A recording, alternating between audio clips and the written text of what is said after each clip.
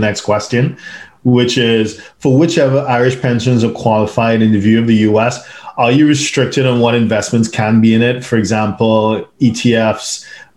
So essentially, I think many people would be aware who've had this conversation with their advisors before. There's such a thing as a PFIC, a passive foreign investment company, which is basically a rule that was initiated, I think, in the 1980s to essentially, I'm just going to be completely honest, it penalizes US exposed persons who invest in foreign mutual funds.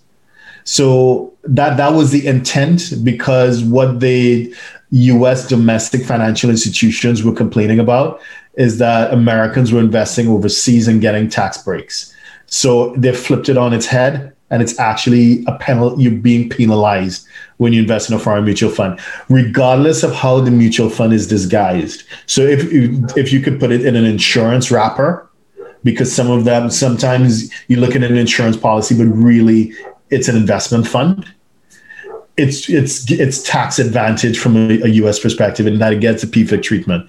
Similarly, with Irish pension funds, and as Damien pointed out, every Irish pension is a qualified pension.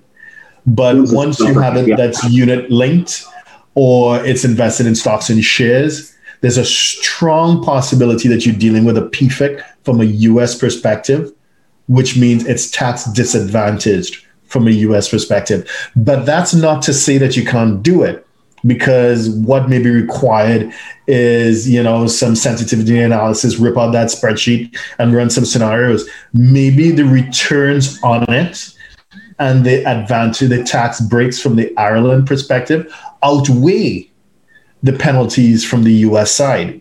So it could still be a green light. You just need to run the numbers and make sure it's the right fit for you. Damien, do you want to comment?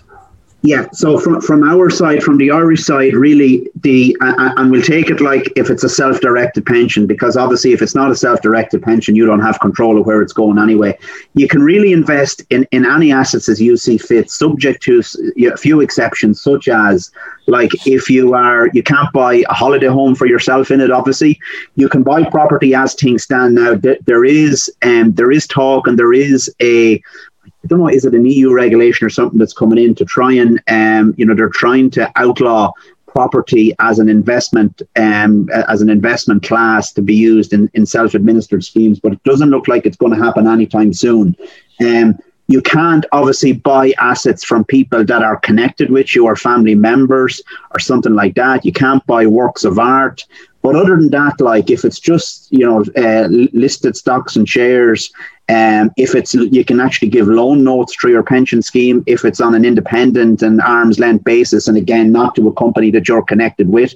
So there's a whole array of very useful options that you can have if you do have a pension pot to make use of the money that you have in that pot. And again, it's something that we do a fair bit of work with our clients in trying to, I suppose, think of ideas as to how they can leverage that money for their own asset management and asset identification purposes.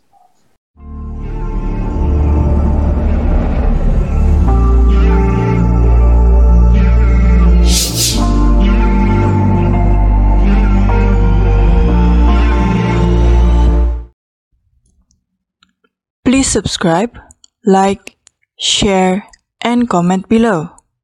Our books and upcoming events are available at htj.tax.